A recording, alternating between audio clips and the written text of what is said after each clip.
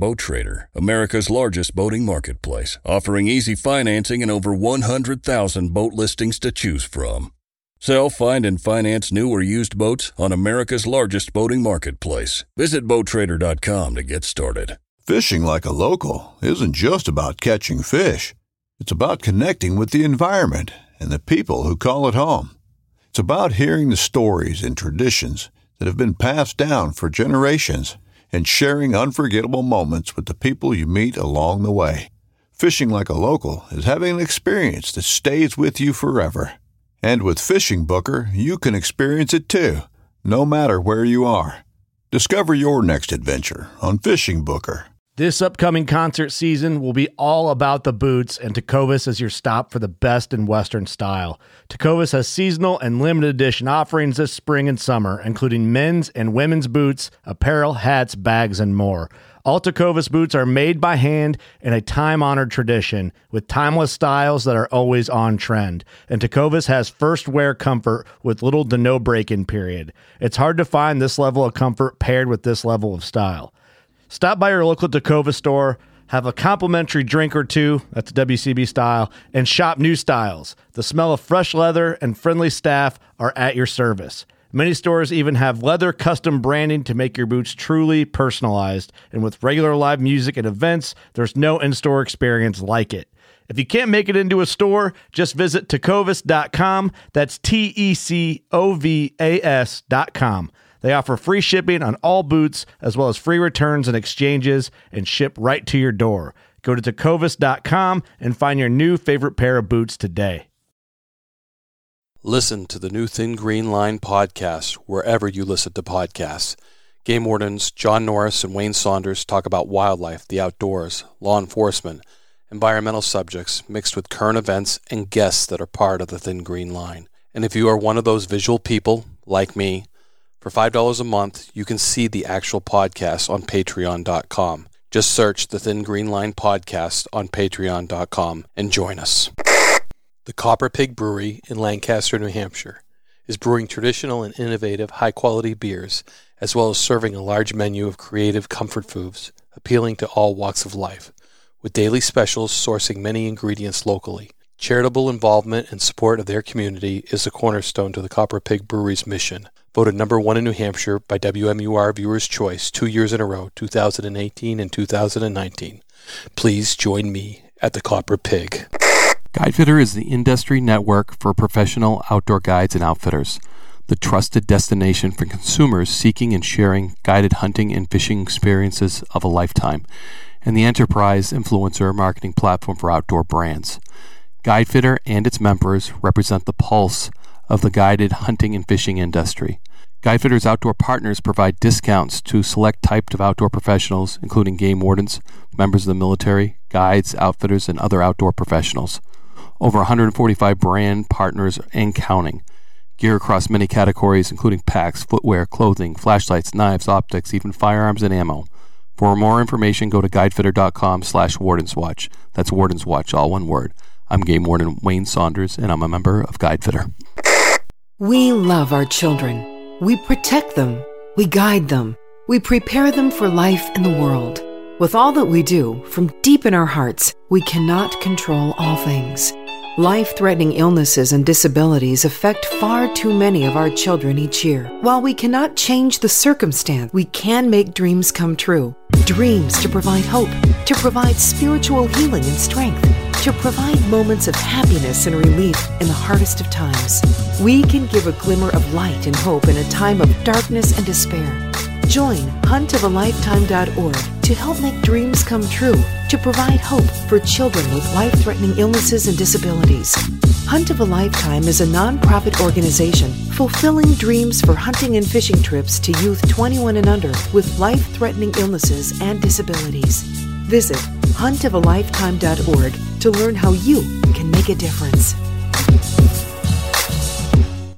This podcast is brought to you by Maine Operation Game Thief and Wildlife Heritage, a foundation of New Hampshire at nhwildlifeheritage.org and International Wildlife Crime Stoppers.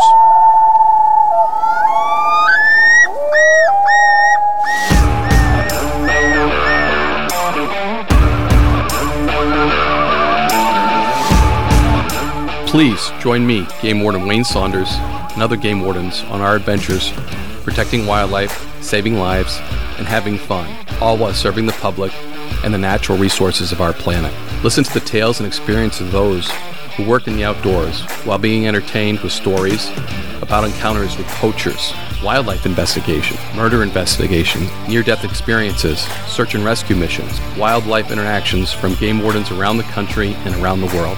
When I retired, I realized I couldn't let go of that legacy, but rather wanted to share the passion, the commitment, and the stories of those men and women that call themselves game wardens. This is Game Warden Wayne Saunders, and this is Warden's Watch. So episode 40, we're going down to Maryland, to the Eastern Shore and then inland with former game warden and historian Greg Bartels. I was asked to go down to Maryland, John, to speak at a Wildlife Crime Stoppers Maryland. That's what they named Maryland OGT, Operation Game Thief, is Wildlife Crime Stoppers Maryland, which, again, I think labels it gives it that special thing as you know what it is. Wildlife Crime Stoppers Maryland. So they did a fundraising thing that they asked me to be the keynote speaker at Annapolis. So it was quite an honor to go down there. Along my way, I stopped and did some podcasting. And one of the places I stopped with Greg Bartels, the historian who has changed a building, one of his own buildings, as a museum. It's quite an amazing, very amazing place. It was to be surrounded by so much history of the Maryland DNR. He actually has a jail cell in there too. You go to the bathroom, you got to go through the jail door. It's pretty amazing. And history is so important to know where we've been, where we're going, where we've come from, to learn from our mistakes, to learn from our positive impacts, to see our successes. When we talk about the oyster wars down there, which was huge at the beginning of our country, the 1800s into the 1900s, oysters were a commodity on the East Coast that were so important. It's that history part is just something that I gravitate to, and I think a lot of game wardens gravitate to as well. Yeah, there's something Greg brings to the table on this is something that's unique and traditional. The oyster wars, some of the historical value of all the stuff he's put together, and some of the stuff we don't see over in the central part and the western part of the nation, where my career history was. So especially our West Coast and Middle America listeners and viewers are really going to get a kick out of this because it's so unique and different that you don't see in other parts of the country, but it just shows the diversity and how thin we are on the thin green line as game wardens, right, Wayne? Yes. Probably the podcast that's going to follow this, I hope, is Senator Jack Bailey, who is a state senator for Maryland, former game warden, who tells some other stories that are pretty interesting as well. It has that game warden politician type thing. Love it. Recording was a little rough, I will say that. So I've got to review it to make sure it's going to be able to be aired. So hopefully that'll be next. That was just an honor to be down with the Maryland Game Wardens and to see their history, to be a part of their history, to sit down with Greg Bartels and have him tell this story of the beginning of Maryland right up through. And the guy is so knowledgeable. It just blows my mind away that he could rattle off dates and agencies and the blending of agencies that they did. Because a lot of our agencies had, separate agencies. They had like 3 different agencies, the park, the Marine Division, and the inland, that all came together over time. And that's what makes up Maryland DNR today. Love it. This one's a real fun one, man. Episode 40 already. Yeah, it's great. With Greg.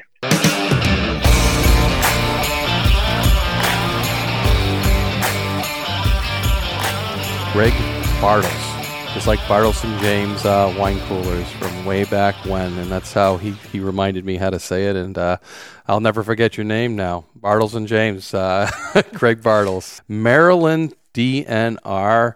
And I'm going to call you a historian because I've been dealing with a lot of historians lately. You're a retired game warden, but you've brought all the Maryland DNR together as far as the history goes. And just to say, I walked into a museum today and I was overwhelmed by the amount of information that Greg has, the amount of stuff. It just got me excited to learn more about Maryland law enforcement, and Greg has been a wicked asset to that. So thanks for joining me, Greg.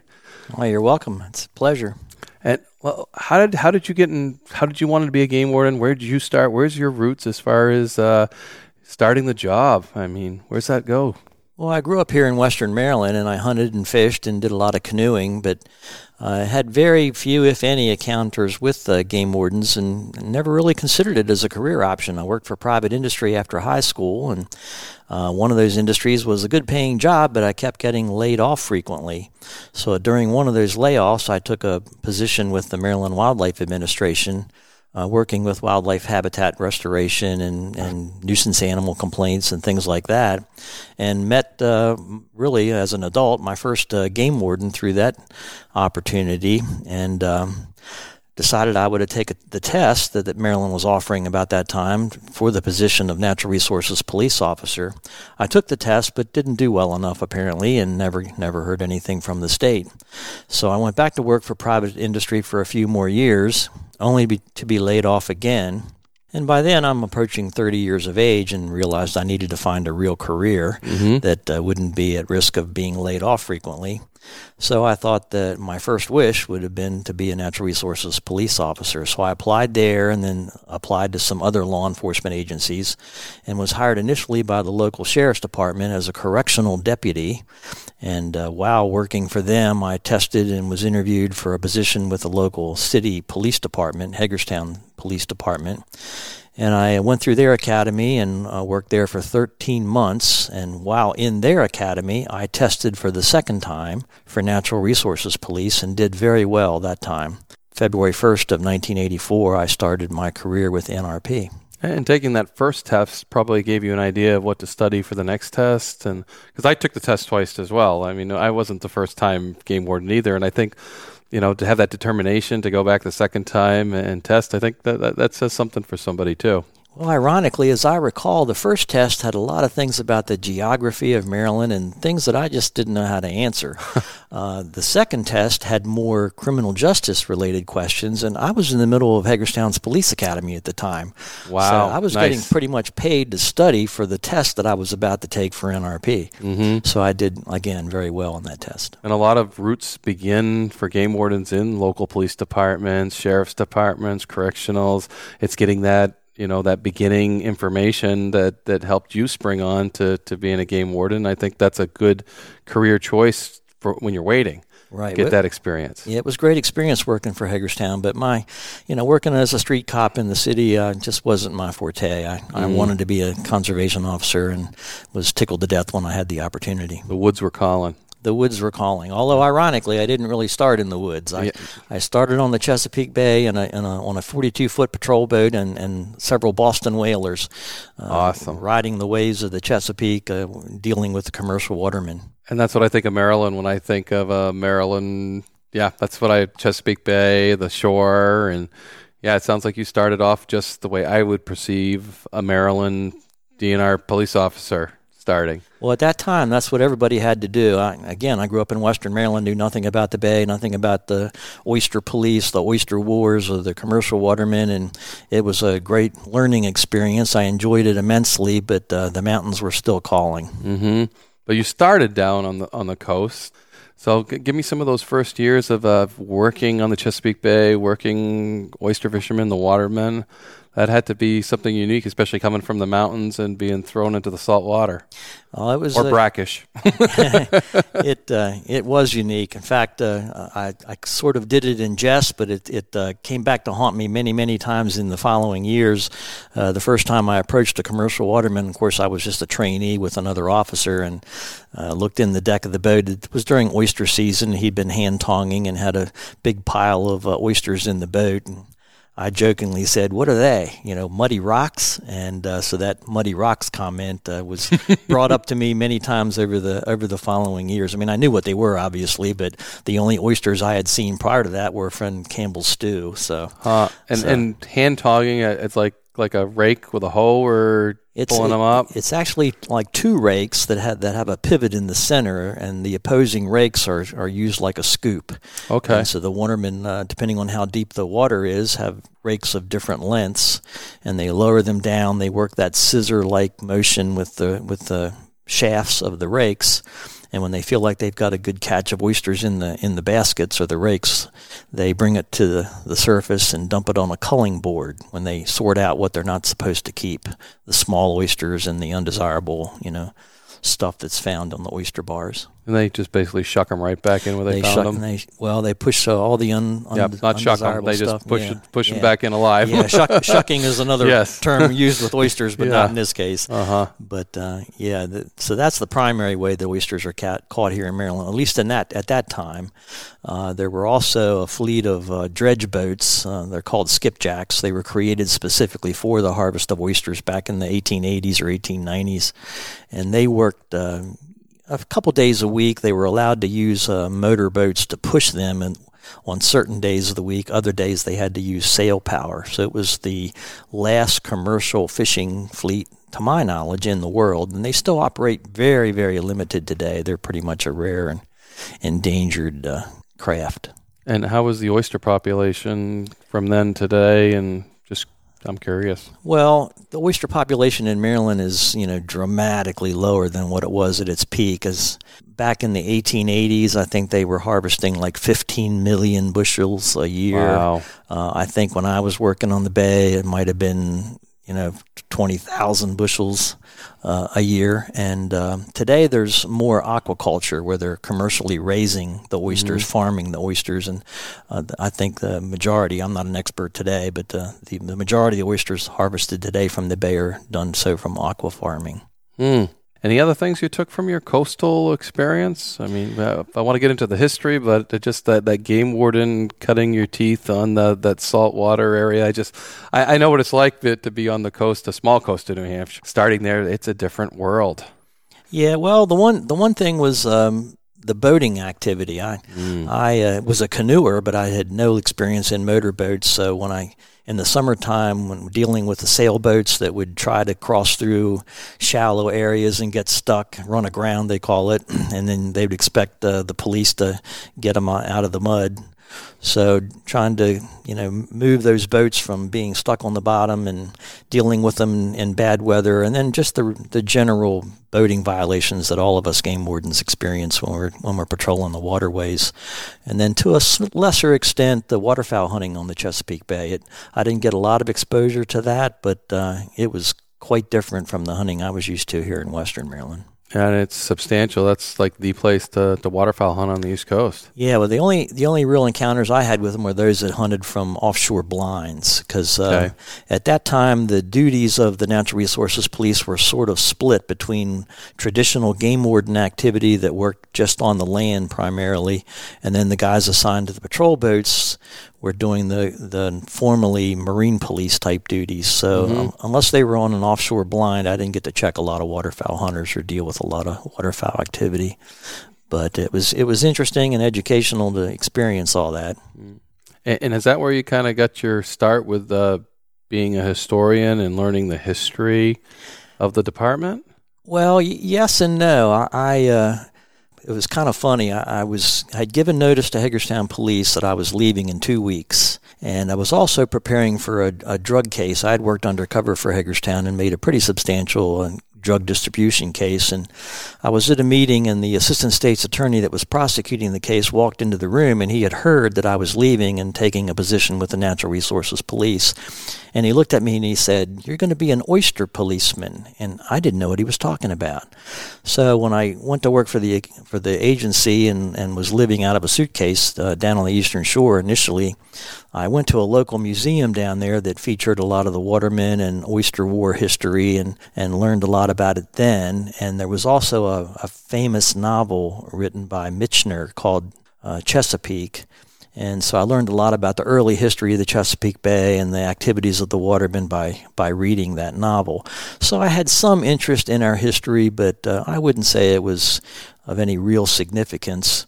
It wasn't until I came back to Western Maryland in 1989 that the agency was in preparation to celebrate the 125th anniversary, which would have been in 1993.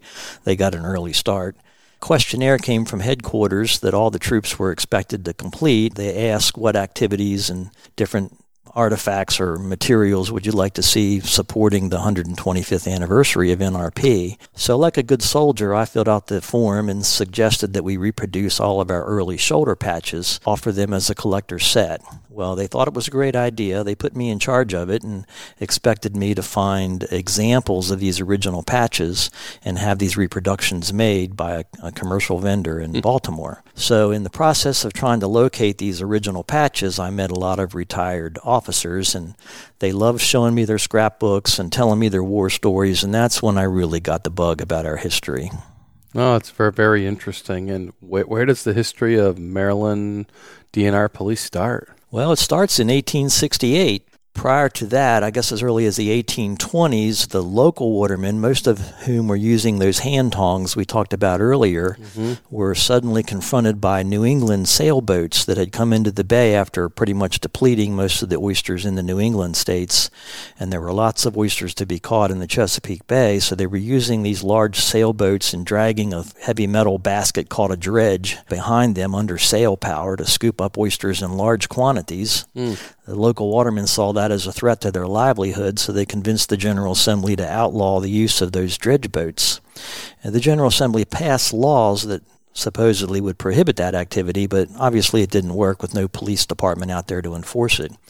So this went back and forth. The Civil War provided a brief interruption to that kind of activity, but after the Civil War, the dredge boats were back at it pretty hot and heavy. So they passed a law in 1865 that allowed the use of the dredge boats, but limited them to deep water and required them to have a license. But again, there was no police out there to enforce the law. That was up to the local sheriff, and so he had very little opportunity to make much of a dent in the oyster poaching that was occurring. So in 1868, the General Assembly created the State Oyster Police Force, and that eventually evolved into the Natural Resources Police today. So oysters were such a high-prized commodity back then that they wanted to protect those for residents of Maryland. It was the biggest industry in Maryland, second only to agriculture. Wow. And with the advent of the locomotive trains and the expansion of the railroads, and even as far west as California during the gold rush, oysters were a delicacy, and people had money to spend on those luxuries of life, and oysters were shipped all over the country. And a town like Crisfield, for example, it basically exists today because of the oyster industry of the late 1800s. Very, very interesting. So Maryland took it pretty serious and started a enforcement. I'm assuming they started having issues if there's no enforcement out there. Just like today, if there's no enforcement out there, who's going to pay attention to the laws, huh? Right, exactly. In fact, the oyster police, the history of that is I think, fascinating. Advertised the position. I think there were 5 applicants. The successful applicant was a former Civil War naval veteran. His name was Hunter Davidson. He, at that time, after the war, had a position as in charge of the state journal for the state senate. He was very popular with the Maryland senators at the time. He got the position, and the first thing he did with the limited budget that he had was had a steam-powered side wheel steamboat, constructed in Baltimore. He didn't actually take possession of it till a year later, and he also went to the Tredegar Iron Works in Richmond, Virginia, and ordered a 12-pounder Dahlgren light boat howitzer.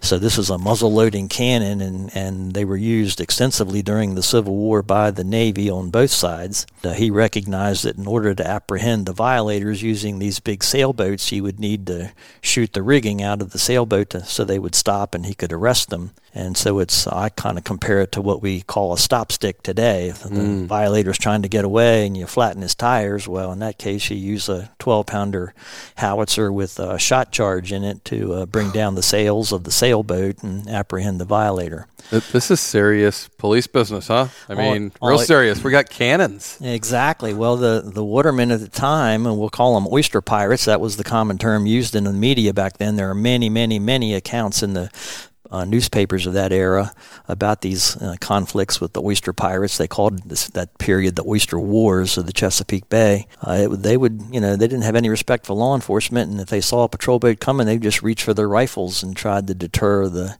apprehension of them and deter the police boat from taking any action against them. They saw the oysters as something there for the taking, and they weren't going to be stopped by any law enforcement. Wow. So they have rifles, and now the police have cannons. Yeah, there are many accounts of gun battles. I think one of the most famous, I believe, was about 1888, where 5 or 6 of these dredge boats had tied themselves together and were letting the wind push them towards an oncoming police boat, which was a steel-hulled, steam-powered, screw-driven vessel. I think it's 113 feet long. It's a good size. He had just had one of these cannons installed in the bow of the boat. It wasn't installed in such a way that he could lower the muzzle to aim directly at the approaching boats. Meanwhile, the oyster pirates on these approaching boats are shooting constantly with their rifles at the police boat. He fired a couple of shots, and again, it went into the rigging, but it wasn't really causing the effect that he was looking for. And then he happened to think, well, I have a steel-hulled, screw-driven, steam-powered vessel, and they're using wooden sailboats. So he just rammed a few of these boats. A couple of them sank. And by some accounts, there were crew members who had been pretty much kidnapped, shanghaied was the term, that the captain didn't trust with the rifle, so he would lock them below deck. Ooh. And so many of those folks drowned during confrontations like that. Jeez.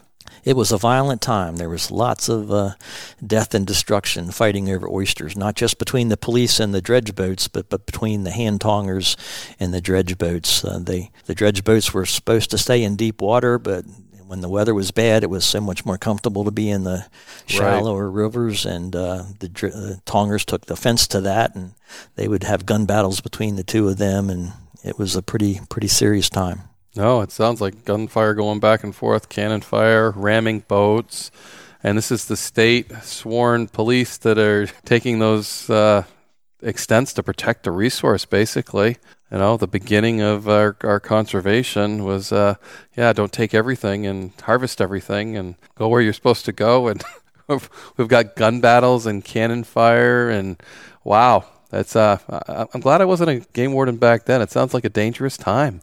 Oh, I imagine that it very much was. But one of the interesting things I noticed in all the newspaper accounts of these incidents, they would apprehend the violators and take them to the justice of the peace, and they would pay their fines or be incarcerated for the oyster violations.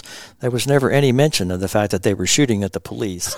So I guess that was just to be accepted. If you want to catch a poacher, you're going to get shot at, and that's just part of the game. I don't know. Yeah, and then maybe that turn of the century, that was acceptable behavior. I don't know, the wild west, so to speak.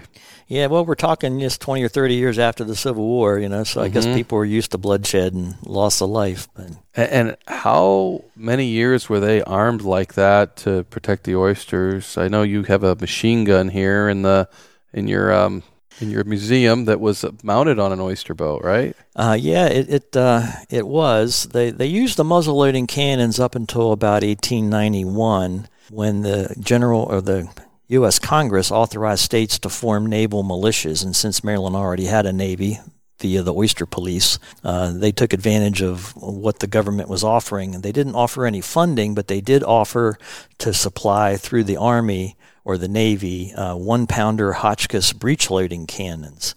So they shot a much smaller projectile, 37-millimeter projectile, but a much higher velocity, and they could shoot a lot faster because they were breech loaders.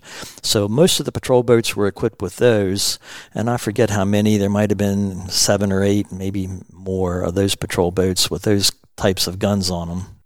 And also during that period, and even a little earlier, the oyster police, or at that time called the State Fishery Force, they would borrow not only cannons but Gatling guns from the Naval Academy. And most of those, if not all of those guns, were returned, except for that one original cannon that was purchased by Hunter Davidson from the Tredegar Iron Works. Now, that cannon was eventually donated to an American Legion, and the state reacquired it by buying it outright from the Legion in 2010. But in the 1930s, those 1-pounder Hotchkiss were removed probably in the 1920s, when they didn't see the need for such heavy-duty firepower to deal with conservation violations. But in the late 1930s and 40s, there was a new phenomena where the Virginia watermen that had these very fast and capable motorboats would sneak into the Maryland waterway, and mostly the lower Potomac River, and use these smaller dredges to illegally harvest oysters. And the fishery force personnel were so frustrated by the fact that they couldn't catch these high-speed boats, they asked the Army to provide belt-fed, water-cooled World War I era machine guns to mount on the bow of the patrol boats as a deterrent to these Virginia watermen who were violating Maryland law. And there are quite a few accounts in the papers of the time of the effective use of those guns to deter, if not apprehend, some of the violators. But I did not find any accounts of anyone being actually struck and killed by a machine gun bullet. But those guns were removed from the vessels in 1946. We still have one in our inventory today, which is on loan here to me at this museum. Well, that's pretty interesting. And so the time frame that these boats were armed heavily, a span of 40 years? Well, from 1868 until 1920. So, yeah, that'd be 50 years. And then another brief window from 1937 until 1946 when they were armed with belt-fed machine guns. Okay. So, again, very, very serious. This is taken very serious by everybody, to arm, fisheries, law enforcement to that degree. Well, again, it wasn't just because they were violating oyster laws, because they were shooting at the police. So Good point. The way to win the gunfight is bring a bigger gun. Bring a gun, and so we have cannons and machine guns. So and I get that part. And were we effective at saving oysters, or we talked about the numbers dropping? Was that an impact of that we weren't successful as law enforcement officers, or do you think it was just the pollution of the time and taking the wrong type of oysters? Well, overharvest has been one of the causes of the decline of oysters, but disease and pollution are probably the biggest factors. Okay. A couple of diseases were introduced into the bay. One was called MSX, and I don't know what that means, and another one was called Dermo, and they impacted the oysters dramatically. Okay. And they still suffer from that today, depending on the salinity of the bay.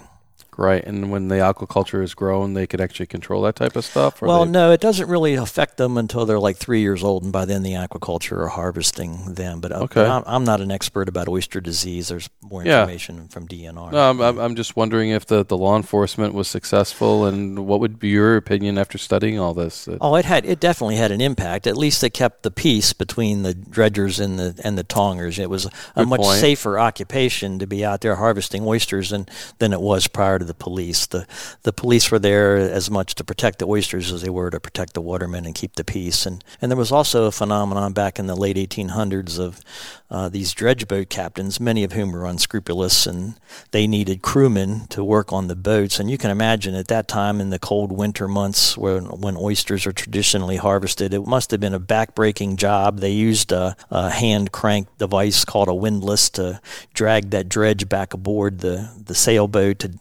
after they filled it with oysters. So they couldn't find crewmen that were willing to work in those conditions, and so they would hire agents to find unsuspecting victims, basically. A lot of German immigrants, for example, were promised wealth and a great opportunity to make money as new arrivals to the country by working on one of these dredge boats, and so many of these people ended up pretty much prisoners, forced to work as slaves on these boats. One of the jobs of the state fishery force at that time was to find any of these kidnapped individuals who were being mistreated and tortured practically while working on these boats in these terrible conditions. Many of the times at the end of the oyster season, these dredge boats would stay offshore all winter long, so there was no chance for escape. And instead of bringing them ashore and paying them a decent wage for their contribution to the harvest, they would just wait for them to not be watching and turn the wheel. The boom of the sail would knock them overboard and they would drown.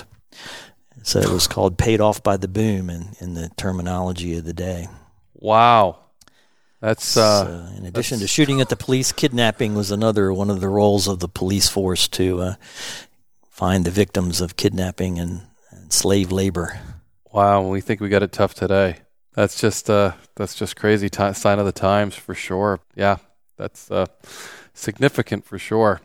As Maryland the police develop, I mean, we start off with these oyster police. When's the switch up come to, thinking that we have to protect some inland stuff, or do they stay separate? Do we have a marine division? Do we have a inland division? And how did Maryland accomplish all that in the years to come? Well, in 1874, other duties were added to the oyster police. That's when they changed the name to the State Fishery Force, when they were responsible for enforcing other laws protecting fish, not just oysters.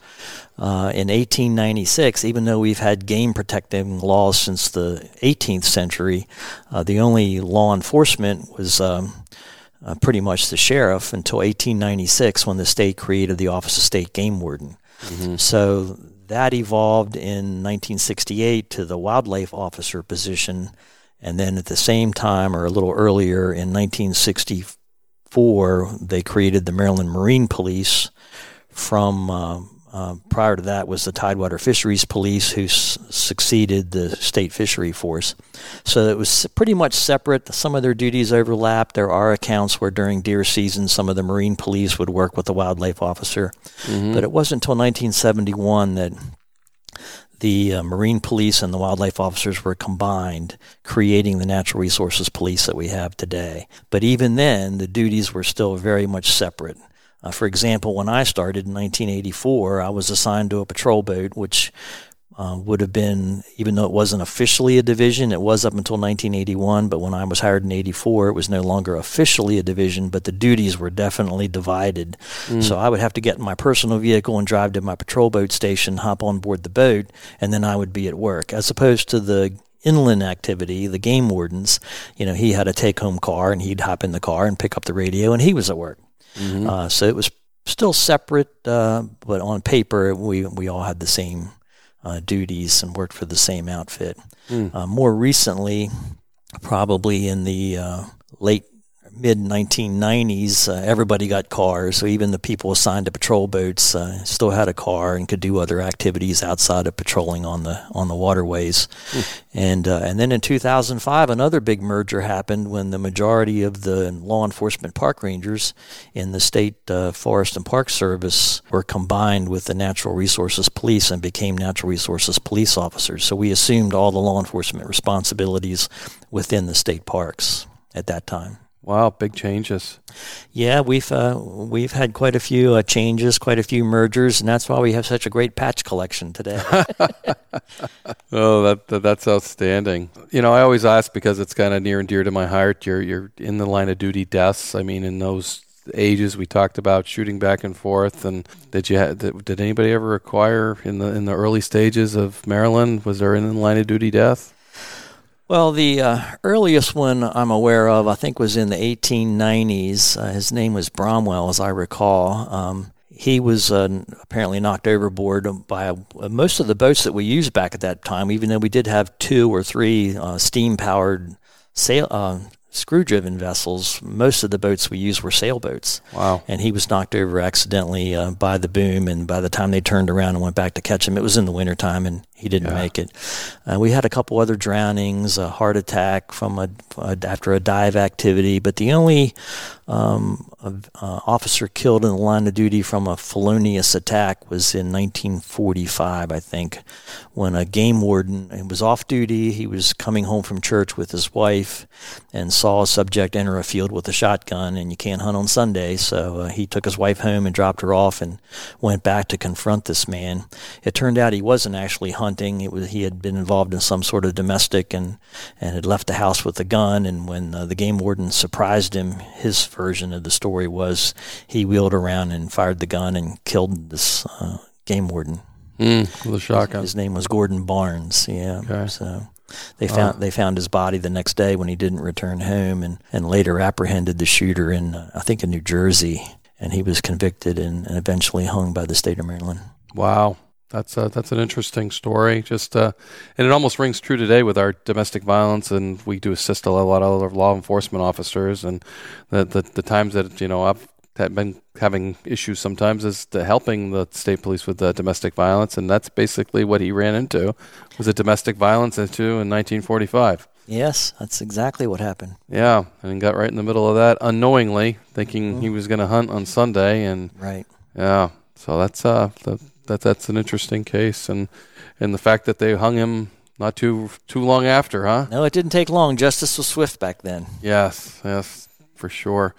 So yourself, I mean, you go from the waterways, and then you come back. You want to go back home. Yeah, I enjoyed my time on the Chesapeake Bay. It was a great experience, but I missed the mountains, and I actually left the patrol boat only after, I guess, about 2.5 years. I got a game warden's position, inland activity in Wicomico County, which is still on the eastern shore. But after 17 months of doing that, the corporal's position came up here in Washington County. I tested for it and was successful, so I got to come home and do the job of a lifetime. Yeah, the inland guy.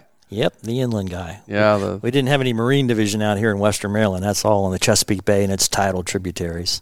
And what do you think? Half the force is Marine? I mean, has those duties, and half the force, or how's that divided in Maryland? Because you have a lot of water. I'm not the best guy to answer because today the duties are so diversified and everybody has a car. So you could be working in a park one day, you could be on a patrol boat another day, or working hunting violations a third day. So exactly how that would break down, everybody gets pretty much a piece of the pie all year round. I think you said about the diversity. I think that's what we're seeing more and more is we're diversified, we're filling in gaps, we're the police in the woods, we're the Swiss Army knife of law enforcement. I keep using these terms throughout my podcast because people are going to probably get sick of listening to me, but that's what the game warden is, because that's what we are. We have to learn to adapt and overcome. I stole that one too, but yeah, it did sound familiar. Any stories of your career, poaching stories, or some interesting? Sometimes I like funny stories too that some of the listeners enjoy funny, and I probably should have prepped you on those things too. But yeah, you can tell by the look on my face. Right? I know, it's exactly right. I'm not real big on war stories. I mean, there are many incidents that have happened in my career. Probably the one I'd like to share most wasn't really a poaching story. It was about a tragic boating accident when I was working in Wicomico County. I got a call in the middle of the night. It was the day at the very beginning of the Memorial Day weekend, a Friday night as I recall. Because I had volunteered to take some extra training on the detection of drunk boaters and had in fact developed a training program for the Coast Guard when I was temporarily assigned to the International Association of Chiefs of Police. It just happened to be, my luck of the draw that I was working Wicomico County when one, if not the worst recreational boating accident in Maryland's history occurred in 1988. And in this case, an operator who was drunk and under the influence of drugs had I think 6 members of his party on a speedboat, and he was in the Assawoman Bay area of Ocean City, and 10:30 at night, high speed, traveling up the bay, and struck another boat that was just drifting in the water. It had 2 people on board, and 4 people died from that accident, and it was a pretty horrific thing. And violator served 5 years in the penitentiary for 4 manslaughter convictions. Wow. And when that happens, boating investigations are really, you're on the water, your evidence is floating. That's a chore in itself, isn't it? Well, it was. My role initially was to go to the hospital and determine who was operating what and if any alcohol was involved. So I obtained blood samples from every victim that made it to the hospital, and one of them was the operator of the at-fault vessel. And between that and the very extensive investigation done by one of our investigators, we had a great case against him. He had been, using marijuana and snorting cocaine and drinking heavily all evening. And so he pled guilty to 1 count of manslaughter and served 5 years. Did he admit to you he was the operator? Well, yeah, he had. Well, the witnesses that were there, they all knew who the operator was. Okay. Ironically, he had the least of the injuries. They were all thrown from his vessel. He swam to the vessel that he struck. His brother-in-law, he had only been married for a week, but his new brother-in-law, I think, swam to shore. But 4 of his passengers were in the water while this motorboat that he had been operating had the throttle wide open and just kept turning around in circles at high speed, striking these victims. And it was a pretty horrific scene. Wow, I can imagine. That's why you gave that adjective, probably one of the worst boating accidents in your history. Yeah. And then I guess bad luck followed me because I came back to Washington County not long after that. And that very first summer, we had a lot of heavy rain all summer long. The Potomac River here in Western Maryland maintained high levels, and a lot of the people that like to kayak and canoe and use inner tubes to float the creek and were used to low water in the middle of the summer and got into trouble. And we had 13 drownings that summer. So that was a summer from the deep, dark places, too, to put up with all that. Yeah, and that just tells me how much boat responsibilities you guys have and conservation officers have across the country. We're unique in New Hampshire. We have a Marine Patrol that does like the boating accidents and the boating rules, but we're out there and we still have the same responsibilities, and we can also enforce those types of laws, but they're their primary. But you guys are the primary. You're dealing with all that. You're that's just it's a whole responsibility, especially when it's hot and people are recreating, like you said. People don't respect water. Low-head dams, life jackets. They just what we see out there. It just when I go hunting, hunter orange for sure, because it's what I've seen because of hunter-involved shootings. I wear hunter orange because I believe in it, because I've seen what happens out there, and I'm sure you could tell life jackets from a lot of these experiences. How many of those people would have saved if they had life jackets on? As I recall, the majority of them. I mean, almost every one in that incident. Now, we had a few incidents where collisions occurred and a life jacket didn't really help, but most cases they probably would have survived if they'd have been wearing a life jacket.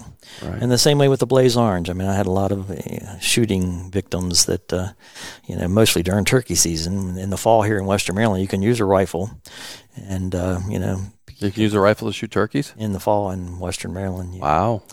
And people convinced themselves that the sound they heard or the movement they saw was a turkey, and they pulled the trigger, and it's too late. So, wow, now, that's something that surprises me. That a lot of your hunting-related shootings are from turkey hunting with rifles in the fall. Interesting. Some of, not a lot of, but some of, yeah. Some of them, yeah. And that's some that I would ever experience because we can't hunt with a rifle in New Hampshire. And that's the first time. Is there a lot of states where have it? That just general information? I don't know. Okay. It's been a tradition here in Western Maryland. Yeah, no, I totally understand. Sometimes traditions, I have to take a look at those and sometimes reevaluate. That's why we have life preserver laws, and some states have hunter orange requirements and some have recommendations. But I, as a game warden, and you as a game warden, would have recommended hunter orange, I'm sure. Oh, absolutely. I've been in front of hunter safety classes, and they didn't want to hear it, but I said, look, I know that you think turkeys can see orange, and maybe they can, but you could still hang some in a tree somewhere to let the other hunters know you're in the area, because, just too much sadness for the families of and even the survivors or the shooter's family, and the rest of his life is impacted by a mistake. It could have been prevented if they'd been more visible. Yep, good point about hanging orange in the tree if you're going to be sitting right there and giving somebody a heads up for sure. I still teach hunter safety, and one of my requirements is you wear hunter orange to my class. So whether it's a field day or whatever, it's hunter orange, so you get in that habit of wearing that. So well, it's required even of landowners today. Up until a few years ago, a landowner didn't have to wear orange, and I mean, I'm a landowner. I have 21 acres, and I always wear orange when I'm hunting. It's just smart, and the hunting incidents that we've seen that could have been prevented by some orange is just right. Like you said, the tragedy that families have to endure over you a little inconvenienced and maybe not get that turkey or get that deer by wearing a little orange. So. Those are pretty tragic. Western Maryland, did you have boating? Do you have search and rescue missions out here? Lost hunters, that type of thing? Or? Occasionally, a little farther west in Greenridge State Forest, some of those areas, we've had a few search and rescue. We have a team dedicated to that. We have a group of volunteers called our reserve officers, and they have a team that's very well trained in search and rescue. And the AT, the Appalachian Trail, runs right through this general area? It does, but the Appalachian Trail isn't really that remote. It'd be pretty hard to get lost the Appalachian Trail. So. Not like New Hampshire. Yeah, in fact, the Appalachian Trail is very close to where we're sitting today. It's right here next to the Greenbrier State Park. It's part of the South Mountain Recreation Area, which includes Greenbrier State Park, and that's pretty much where I live, right next to it. So. Neat. Neat. That's neat to have it so close, and it's pretty close to my house up north too. All the way from Maryland to New Hampshire. We got a connection there with the AT. But through the years, you've developed this desire, this hobby, so to speak, about Maryland history, Maryland DNR police history. Right. Well, again, as I mentioned earlier, in 1993, they had the 125th anniversary, and I created 200 collector sets of reproduction shoulder patches that we wore through the ages. And from that, I expanded and collected badges and then uniforms and then everything I could get my hands on. A lot of publications, a lot of documents, just general information about our history, not just the Natural Resources Police, but all the units of DNR. Forest and Park Service, in fact, the biggest collection here is related to forests and parks. And to some extent, the Wildlife Division and a little bit of program open space and things like that. Yeah, because you took those history before they merged, and you kind of merged them here, but you took all their old history and brought those together, the forestry, the parks. And exactly. The Department of Natural Resources was created just 50 years ago. They just celebrated their 50th anniversary, and I had an opportunity to help some of the folks that are currently working for DNR promote that history by articles they had written for the publication that DNR puts out called the Maryland Natural Resource. It's a magazine, and on their website and things like that. So the resources that I have here for historians, and quite a few have been here doing research. A couple of park rangers, volunteer park rangers, wrote a book about the history of Patapsco State Park here in Maryland, and they spent a couple days here doing research with the collection that I have accumulated over the years. Awesome. And you're kind of archiving for all of those currently, even though you're not an official DNR museum. You are the archiver. You're the historian. Unofficially, I'm assuming. Well, I guess you could describe it as official as far as the Natural Resources Police historian. That's included on my business card. Okay. I get a few anyway, if not a lot, calls or emails from headquarters where somebody from the public asks a question about our history and nobody there could answer the question. They refer it to me. And again, I provided a lot of information to different groups, and I maintain a Facebook page. It's called Maryland Conservation History. There are hundreds and hundreds of old photographs and documents related to DNR history and the history of the Natural Resources Police. I've been on a couple of other podcasts. Maryland Public Television featured the Oyster Wars cannon, the machine gun, and my collection here on Chesapeake Collectibles a couple years ago. So I'm happy to share the information that I have. But again, it's a private collection that has grown a lot since I built this building. When people realized what I was trying to do, is basically save everything from the dumpster, which is where a lot of it ends up. I'm hoping that eventually the state will recognize that this effort is worthwhile and provide a facility that would be more public and official than my effort here. Something you could share with the public, something that, when I walked through the doors, I was in awe. So I guess you and I would both like to see the public walk through the doors and be in awe. Yeah, well, I do offer the facility to different groups. In fact, there's a group meeting here tomorrow night, and I host a lot of the retired officers at a Christmas luncheon every December. So I'm trying to share it without being an official, publicly advertised museum, because it's not that. It's a private affair. No, but it's a private affair that has a public impact, if you ask me, or certainly had an impact on me as another game warden coming from another state to walk in here and just imagining that maybe New Hampshire, and I don't even know if we could get this much stuff together, seeing that type of stuff, and it's inspiring, because I think our history is so important to preserve for our future. I agree. They invite me back to every new academy class on the second day to give them 3 hours of NRP history, whether they want to hear it or not. But and I enjoy doing that very much. And that's so important. I'm so happy that they're doing that, because it gives them their roots, it gives them their foundation. And I always go back to, I did a podcast with one of the Pennsylvania DNR guys, Abe, and he tells me going through the academy, as he walks down, he sees the pictures of the academy classes, and he talks about the history there by watching them. And I said to him, I'm like, and this will be in another podcast too, because I said to him, so you were able to see the first woman that was in the academy class? And he's like, yeah.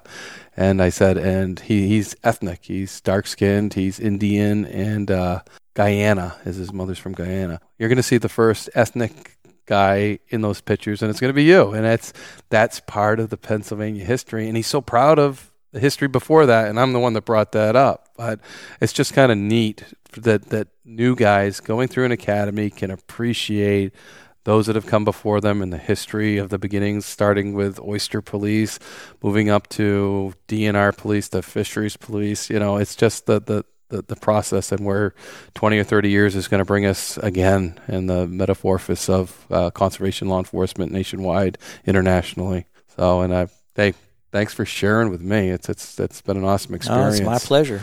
In closing, anything? Because I always like to give my interviewee anything that we haven't covered that you wanted to cover, things like that. It's kind of it's as much your podcast as this is my podcast. No, I just like to remind your listeners that if you're approaching retirement and you've accumulated some memorabilia or some interesting documents, even war stories.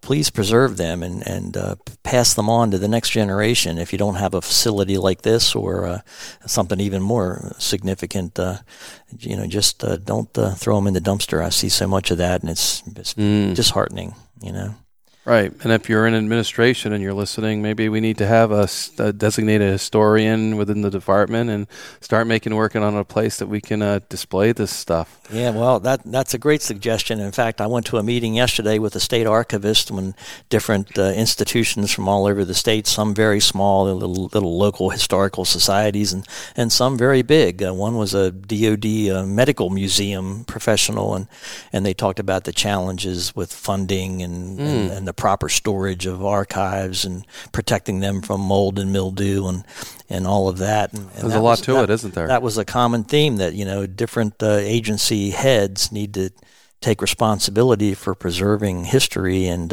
making sure those archives are protected and available for research and promoting their agency. And you're in the process, Greg, of I asked you about photographing and making digital records and kind of doing that stuff. I mean, you said you'd be 90-something before you ever get completed. But. Well, it's a long-term goal. I mean, I planned ahead for retirement. I have a lot of other activities I'm involved in. And as long as I'm physically fit, I have a limited amount of time to spend here doing digitization and cataloging. But eventually I'll have more time when I'm too feeble to do the hard work. So I hopefully will get all of this stuff digitized, and it'll be available to the world online. Yeah. Currently, there are hundreds and hundreds of photographs that I mentioned earlier on the Facebook page. But eventually, I'd like to see much more information out there at the click of a mouse. Yeah, well, it's been outstanding, and thank you very much for taking the time and sharing, the history and sharing your passion. And it's just looking around the room, I'm still overwhelmed, and I'm just really appreciative there's people like you out there doing this, and even on a small scale, there's people, and I know this is probably on the larger scale. No, I appreciate of all those people that try to save our history and share it with the future generations, law enforcement or non-law enforcement. Well, thank you, and I appreciate you and your effort promoting conservation law enforcement and making people aware of what we do and why we do it. Great. Thanks a lot. You're welcome.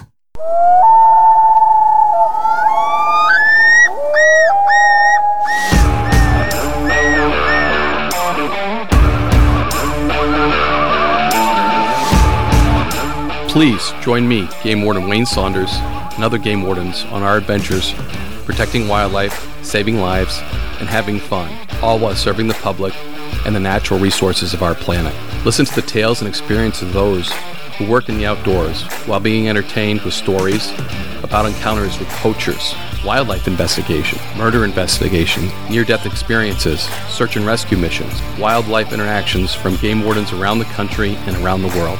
When I retired, I realized I couldn't let go of that legacy, but rather wanted to share the passion, the commitment, and the stories of those men and women that call themselves game wardens.